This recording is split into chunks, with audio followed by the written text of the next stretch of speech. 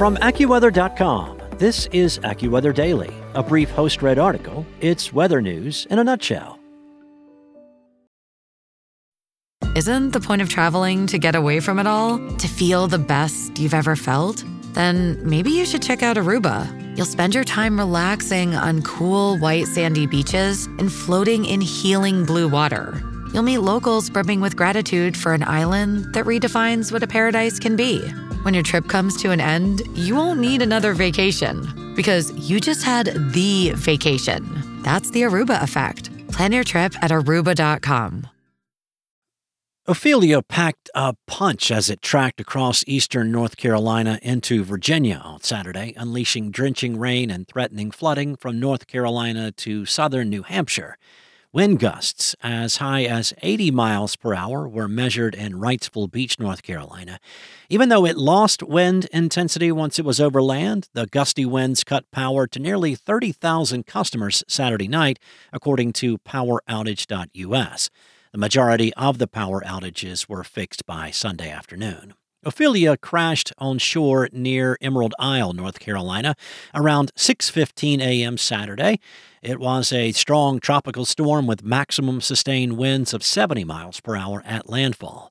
Several people had to be rescued due to dangerous seas stirred by Ophelia as it approached land. As the storm inched north once inland, dangerous episodes of flash flooding were developing.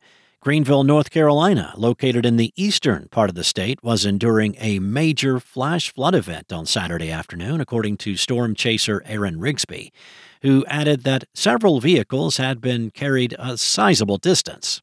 As of Sunday afternoon, Ophelia had maximum sustained winds of 25 miles per hour, but was capable of producing higher gusts. Although the center of circulation had become less defined, a solid shield of rain on the storm's northern flank continues to drench portions of the mid-Atlantic and Northeast.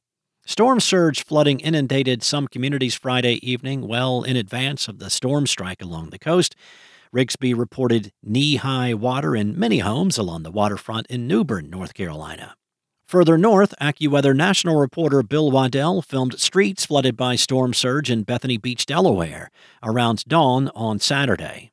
Rough surf was visible in Rehoboth Beach, Delaware, as Ophelia was bearing down farther south along the North Carolina coast. Crews were out keeping an eye on dunes for any weak points. States of emergency were declared in North Carolina, Virginia, and Maryland in advance of Ophelia. Also of interest at AccuWeather.com, I mentioned last week that the low levels of the Mississippi River are causing several issues, and one of the most invasive is salt water affecting water supplies.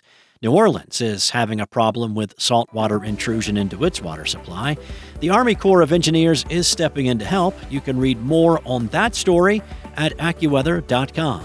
And for your local forecast at your fingertips, download the AccuWeather app. Enjoy the rest of your day. I'll be back tomorrow with more.